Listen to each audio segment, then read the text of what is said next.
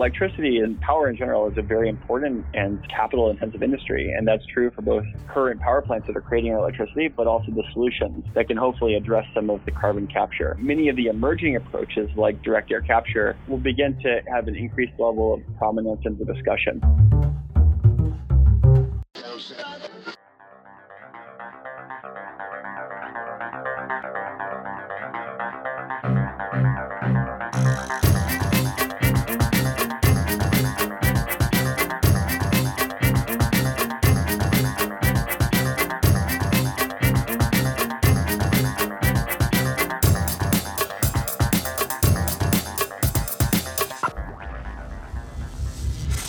This is EnergyCast, and I'm Jay Downhauer. Today we're talking about carbon capture using selective gas absorption. My guest says they have developed a compound that can pull CO2 out of air, natural gas, or exhaust gas from a power plant. At the time of this recording, my alma mater, LSU, is on their way to the college football playoffs. And that will do it. West over East, and LSU is 13-0. Geron.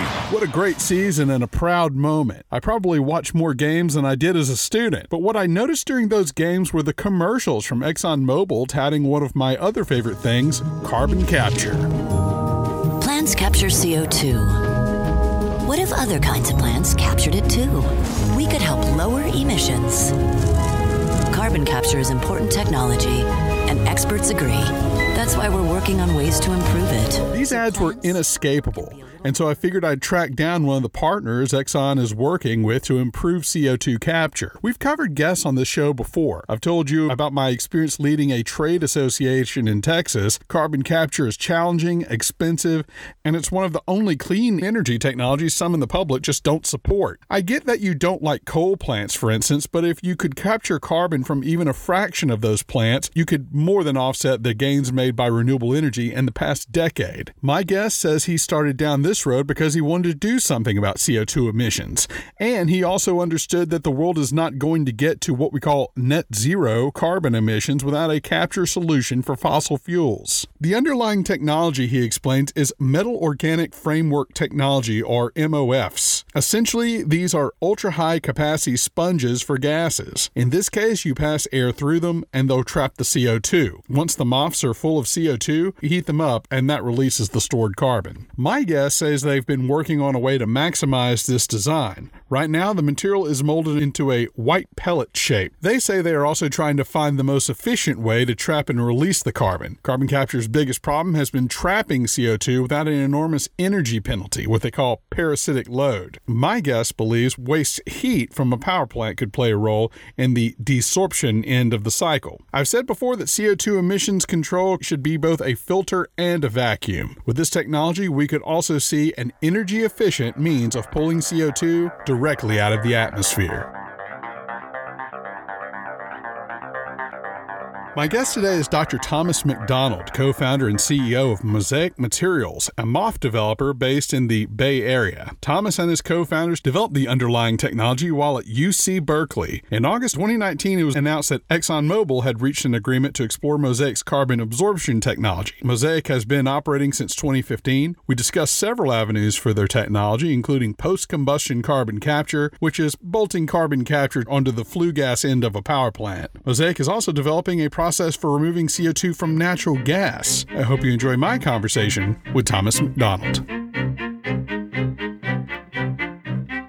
We're here with Dr. Thomas McDonald, CEO and co-founder of Mosaic Materials. And Thomas, I'm watching college football this year, and two great things are happening. One, my LSU Tigers are going undefeated, and two, ExxonMobil is airing these carbon capture commercials for a broad national audience. We'll get to your relationship with them in just a second, but watching those commercials, did it occur to you that football fans and whoever else were getting the message that carbon can efficiently be captured? Jay, thanks for having me on. I really hope so, because I do believe that if we're going to solve global warming, it's important that the public become more aware about where energy and carbon emissions come from, but also what options are available needed to get us to net zero. I'm a huge believer in solar and wind and believe that they'll continue to grow at a rapid pace, but I also believe that fossil fuels are not going away anytime soon. And thus, it's really important we find solutions that can effectively deal with the CO2 emissions that we know we're going to emit for the next century. I believe the world will be in a much better place to deal with climate change once technologies can effectively capture or remove CO2 emissions, and once those technologies become scaled and commercialized. So these are some really tough applications, but there's definitely no more important problem to be working on today. And that's a really important part of what Mosaic Materials is doing. So take us to the beginning. You're at UC Berkeley, and I take it you developed this technology, and then the company started out of that, right? Correct. I started as a chemistry grad student, and I was pretty lucky because I knew exactly what I wanted to work on going into grad school. There were these beautiful materials that were coming out in the literature called metal organic frameworks, or MOFs. And I've always been really interested in trying to come up with new technology solutions for climate change. I was really lucky to join the lab of Professor Jeffrey Long at UC Berkeley, and Jeff's now one of the co-founders of Mosaic. What we were working on for a long time was this fundamental studies about how does carbon dioxide interact with these materials. And around 2011, 2012, we came up with this really novel series of materials that it separated CO2 by a completely unique mechanism, something we termed cooperative absorption. And it took a number of years of my PhD to ultimately sort of fully elucidate how these materials were working and how do we control it. But the results we were seeing from an applications perspective, especially for things like carbon capture, were really quite incredible. When I finished my PhD in 2015, I came on board and with Jeff helped co-found Mosaic Materials and have been doing this now for the last about 4.5 years. I think in my mind, before I saw these MOFs, these metal organic frameworks, and it looks like a big container of shipping peanuts, how big are they? Are they like aspirin? How big are they? I think the pills you're probably referring to is just one way of making a pellet that you could use for an industrial scale separation. The core technology itself is basically like salt. Ultimately, it's a highly porous solid that when we synthesize, it comes out of a reactor as a straight up powder. Probably those tablets you're referring to would be the equivalent of making sugar into a sugar cube. The way these materials actually separate CO2 is they're basically like sponges for the gas, where on the inside of the pellets is actually mostly empty space. So if we were to move air through the pellet at really high speeds, the CO2 will be stuck behind and the rest of the gases will continue to go through. If you're just using the powder and you're moving air really fast, the powder will blow away. So that's kind of why we make them into little pellets, just so they will stay in a reactor better. But you can similarly shape the powder into any number of forms and structures. I mean, it's a really important part of the engineering side of what we're doing. So the air, the flue gas would pass through these pellets, and then the CO2 would be caught in them because there's a lot of surface areas, a lot of porosity there. How does the CO2 get released? Do you heat them up? Exactly. In the case of carbon capture or something like direct air capture, the easiest way oftentimes is to use temperature. The capture process is actually spontaneous, and it's spontaneous because it releases a lot of heat. If you were to actually feel these pellets absorb CO2, you would notice the heat coming into your hands. Ultimately, to get that CO2 back out, you put in heat either through steam or through some other source, hot pipes, and once you get to a critical temperature, all that CO2 will come back off and you'll be able to collect a pure stream of CO2. Carbon capture is usually tied with some sort of sequestration or utilization, where the goal of our technology is to provide a pure source of CO2 to either then transport that CO2 and bury it underground or potentially to convert it into some sort of fuel. But our technology is effectively looking at the capture side. And one of the key things we do is the amount of heat, the amount of energy that's required to get the CO2 out of these pellets, because you would want to use them hundreds of thousands, if not millions of times, is a lot less than other technologies. So that's really one of the key defining characteristics of what Mosaic's technology could do. Bring down the amount of energy required to capture CO2. The flue gas is usually very hot, right? So would you have to bring the flue gas temperature down, run it through your system, and then heat the pellets back up? A lot depends on where your flue gas is coming from. Coal flue gas, especially in the United States, starts out a little bit colder because oftentimes, say, the sulfur removal processes that happen upstream of that are already sort of chilling that gas.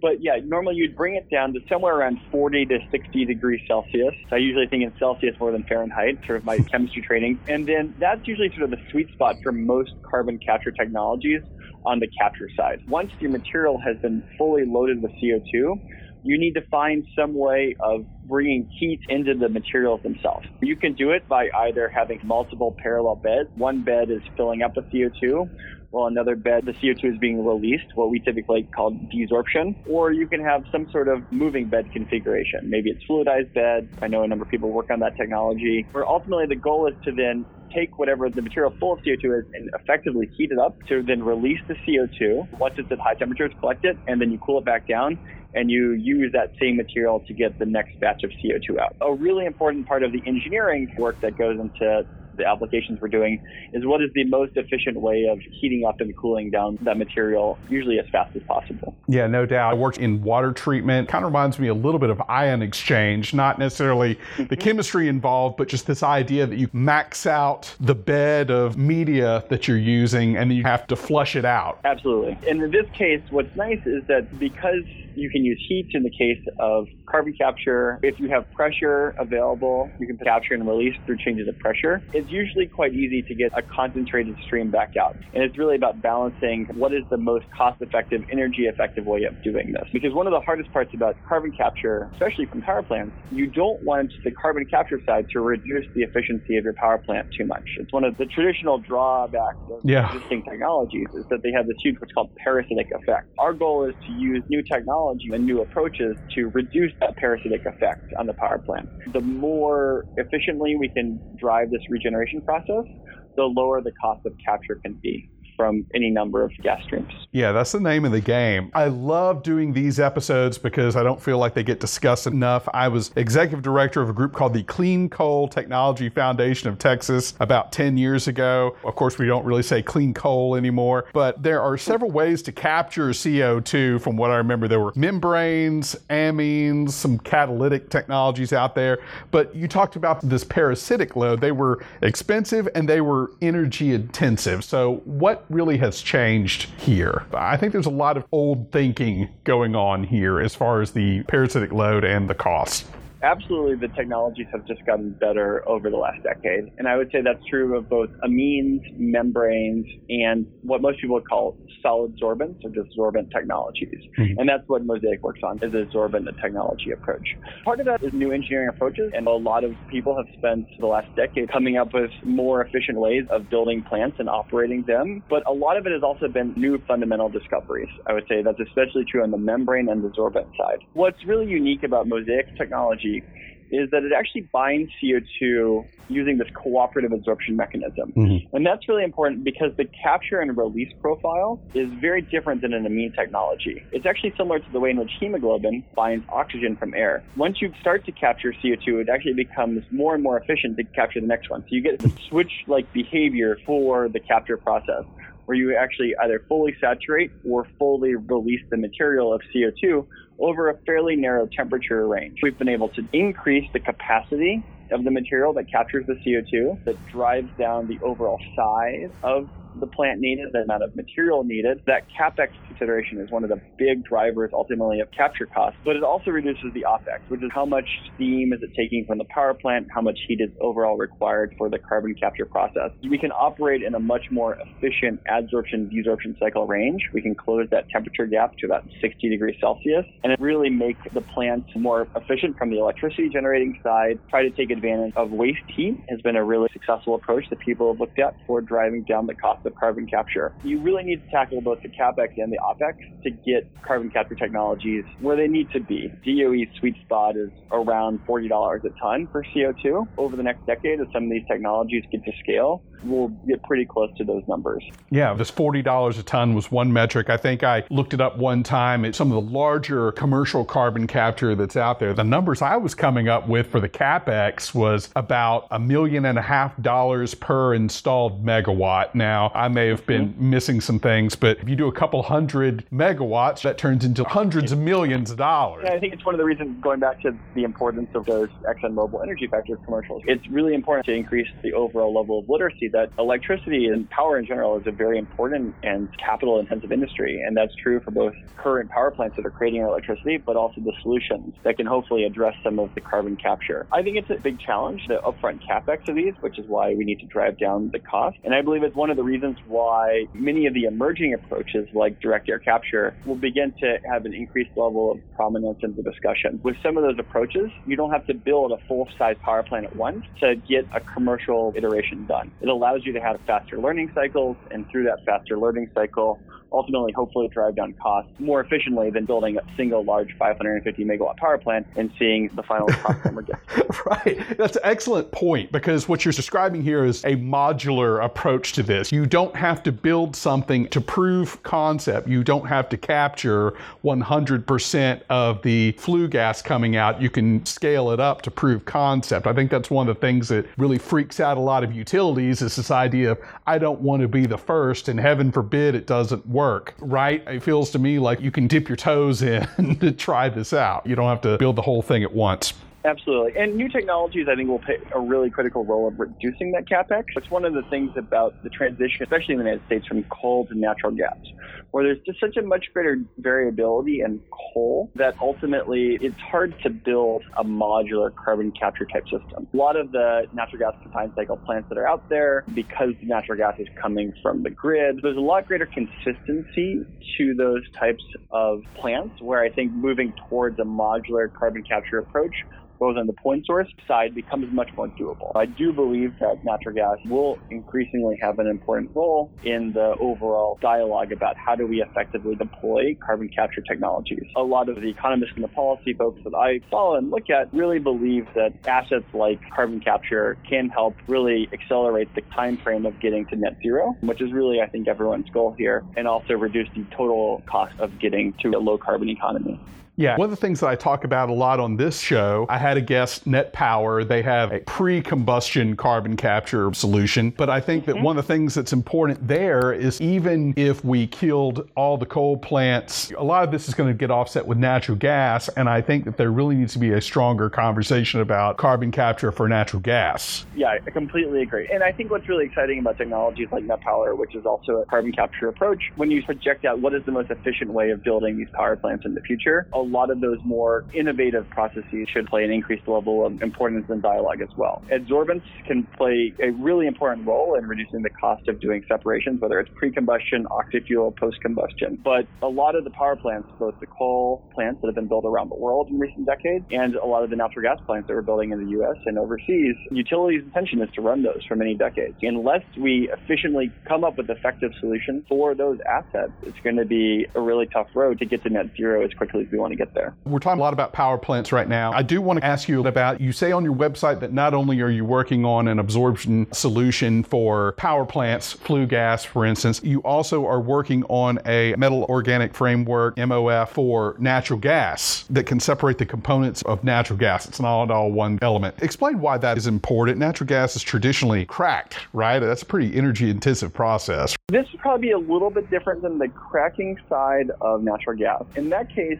when natural gas comes out of the ground, or when we look at things like renewable natural gas, which stems from things like anaerobic digestion, so biogas, that natural gas has a fairly significant CO2 impurity in it. To ultimately get to the quality that's required to put into a pipeline, it needs to be removed of a lot of components: nitrogen, oxygen, hydrogen sulfide, but definitely CO2. It's actually probably the largest CO2 separation application. We believe that an important stepping stone to get to a full-scale carbon capture facility can also help us make that natural gas sweetening process much more energy efficient. Sure, and it goes without saying that this sounds like it'd be very effective for LNG, which when I did my episode on that, I couldn't believe how much was involved in removing all the impurities so that you could liquefy it. Blew my mind. For things like LNG production, the CO2 level has to be even much lower than going into a pipeline. Yeah. So these technologies become really important and will continue to be, especially as the United States moves towards being a natural gas exporter.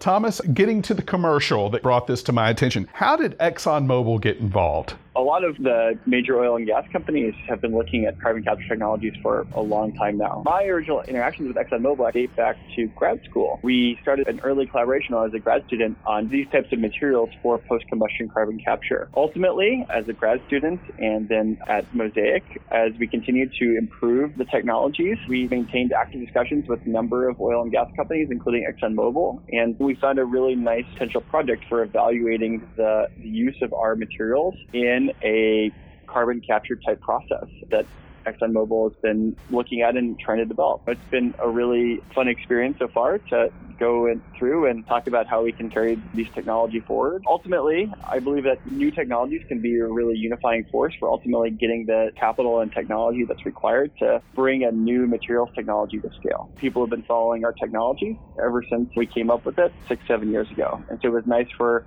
that to finally come to the point where we were able to finish an agreement, then publicly announce it earlier this year. Your company was spun out of a university. That's interesting that Exxon was involved when you were back in school and Mosaic hadn't been founded yet. But what difference does the support of a super major like an ExxonMobil make when growing the company? And I think that it would also help with potential clients. There's a little weight behind the ball. You're taking a little bit more seriously, right? And they'll want to take risks on a technology that they've never tried before. Yeah, I think that's absolutely true, because I do believe having the ability of companies to go and publicly say that they're interested in evaluating your technology is a really great way of showing the value of new technologies for solving really challenging problems. These are not easy problems to solve, carbon capture especially. Allowing people to express their interest in the promise of a new technology is a really great way of bringing attention and resources to companies like Mosaic, where it's important that we continue to advance the technology with a range of partners, especially ones who have the ability to offer fresh insight and engineering experience and scale-up experience to the types of problems that we're trying to solve. What do you think Exxon is really after here? I think we think of them a lot as a conventional oil and gas company. We don't think too much about the power side with them. I do believe that ExxonMobil is interested in advancing the technology readiness of a range of carbon capture solutions. And I think we see that from their public announcements of things like, I think, great collaboration with Fuel Cell Energy, Global Thermostat, and also Mosaic Materials. Deploying carbon capture technologies will absolutely, I think, be an essential role, basically helping the world meet the sustainability needs while recognizing that fossil fuels aren't going away anytime soon. For Mosaic and this technology, the MOFs, what do you think is the low-hanging fruit? I would think post-combustion on existing plants. And of course, there's greenfield plants. I'm sure we're going to be building more of them, maybe not necessarily more coal plants right at this moment. But when you're looking at who the clients are going to be, where you're going to be selling this to, who are they? That's definitely a tough one. I'm not sure I would call any of these low-hanging fruit. Our technology has a real advantage for post-combustion, getting technology to work effectively for post-combustion. New plants, especially if they're being built for a low-carbon economy, might ultimately go more towards pre-combustion or octa-fuel type technologies. But getting to the level required for post-combustion is definitely many years away. A number of markets we plan on trying to get there. Biogas, natural gas sweetening, a really exciting opportunity for Mosaic is the direct air capture space. In many ways, I think new plants are an easier problem to solve than existing plants because you can design for the carbon capture point already. Going through the challenge of reconfiguring a steam cycle and doing a rebuild is definitely not easy. You mentioned some engineering challenges. I think many people who are listening to this go, this sounds great, sign me up. What challenges are you facing right now before we can see you guys going in and bolting on to an existing coal plant? Mosaic's a company currently focusing on scaling up the technology to the level in which we can do some larger field pilots and working towards demonstration. We're a materials first company, making the best materials possible. Getting them out of the laboratory and towards multi-ton scale production is really one of the main efforts of the company over the next year. But ultimately, in continuing to integrate our materials into some novel processes that are coming out for how you would use a solid adsorbent in carbon capture. Dealing with things like heat transfer, I think, how do you effectively heat and cool a bed is a really important question. We have a number of collaborations in that area, of which ExxonMobil is one of them. We believe that our technology can make a lot of processes better, and so we're excited to have conversations with any number of people who would be willing to look at developing an innovative process that takes advantage of the unique materials properties we can offer. Well, I'm sure a lot of people listening, this has stoked a lot of people's attention, so I sure hope you get some responses there. I'm curious, and I ask some people this every now and then whenever I do my coal stories. You went to UC Berkeley, you live in the Bay Area, you undoubtedly probably have dinners with people, and you explain the work you're doing. And what are some of the conversations that you have, especially with folks who are dialed into this idea that the only solution moving forward is renewable energy? You, like me, I lived in Austin, Texas, when I worked for the Clean Coal Group. I undoubtedly found myself in these kind of conversations. Tell me how those have gone and what your response has typically been. Most people, I think, have come to recognize the serious threat that global warming, and I believe also ocean acidification. One of the things that I always like to offer back is that I'm a huge advocate for wind and solar increasing as fast as possible. But even as we've had an incredible build out in wind and solar, it's really only gone towards a lot of the increased use of energy. It's made only a very small dent in the amount of fossil fuels that we've been using, at least until recently. Without things like nuclear energy, hydroelectric, carbon capture, storage, combined with some fossil fuel plants, I think it will be really difficult to build out solar and wind and storage at the scale and in the timeline that we need to make sure that we don't go above our carbon budget. And if we do, to not go too far over, such that, negative emissions technologies can play a role. One of the things you mentioned at the very beginning, you chose this line of work, you went to grad school, you wanted to do something about CO2. Look, the podcast we do here is called Energy Cast. I like to focus on energy. But do you feel like we only focus on CO2 as it pertains to industry? What about removing the CO2 that's there? Experts say there's already too much. And when I hear a lot of people talk about climate change and CO2 emissions, it feels like they are preoccupied with doing something to hamper industry when we really need to be focusing, I think, a lot more on this idea of we probably need to take out what's already there in the atmosphere. Right? And I feel like this solution addresses that. You could probably do direct air capture, as you've talked about, right? Absolutely. Yeah. One of the greatest potentials for our technology is to really dramatically reduce the cost of things like direct air capture, because it's an area where new adsorbents can have an outsized impact on the final economic numbers that you get for that. A ton of CO2 that's not in the atmosphere is a good thing. Whether that was a ton that was previously there and has been taken out and put underground, or it's a ton of CO2 that was prevented from going into the atmosphere in the first place by attaching point source carbon capture. Ultimately, I think the traditional belief has been the cost of keeping a ton of CO2 out of the atmosphere by doing carbon capture at a point source is cheaper than pulling that ton of CO2 out of the air. To scale out things like direct air capture and other negative emission technologies, the life cycle analysis becomes really important, because the last thing we want to do is for that to not have a negative impact at all. What is the energy mix that's feeding into it? Many of these technologies can be deployed on industrial sites. It's stationary, it's a really large concentrated source, and therefore the dollars per ton of getting it is much less than getting it from things like a car or an airplane. Getting that next ton becomes increasingly more expensive, and that's when we rely upon new technologies to bring down that cost as much as possible. Thomas, that's great. I'm going to finish with a lightning round of your thoughts on different energy technologies, starting with natural gas. Increasingly common. Crude oil. Near its peak. Nuclear. Too CapEx intensive. Coal. Not going away in India and China anytime soon, unfortunately. I'm also add coal with carbon capture. You guys. Really important, because it's not going away anytime soon in India and China. Wind. Offshore will be a big breakthrough. Yeah. Solar. Really powerful, especially with long duration storage. Biofuels. Huge potential and is really oftentimes overlooked. Hydroelectric. Also really overlooked in terms of creating clean power, but huge land issues. Geothermal. I think with energy breakthroughs could really be significant in terms of clean energy. Yeah. Energy storage. Long duration storage is so important and needs a lot of work on. Electric vehicles. Really important for not just reducing CO2 emissions, but also clean air. Energy efficiency. Need some policies that allow people to save money in the long run by doing things up front now. And then finally, fusion power. Would absolutely be amazing, but I don't think we shouldn't bet the world on hoping we figure it out, but I absolutely hope we do. All right, Thomas McDonald, Mosaic Materials, thank you so much for your time. Well, thank you, Joe. Had a good time.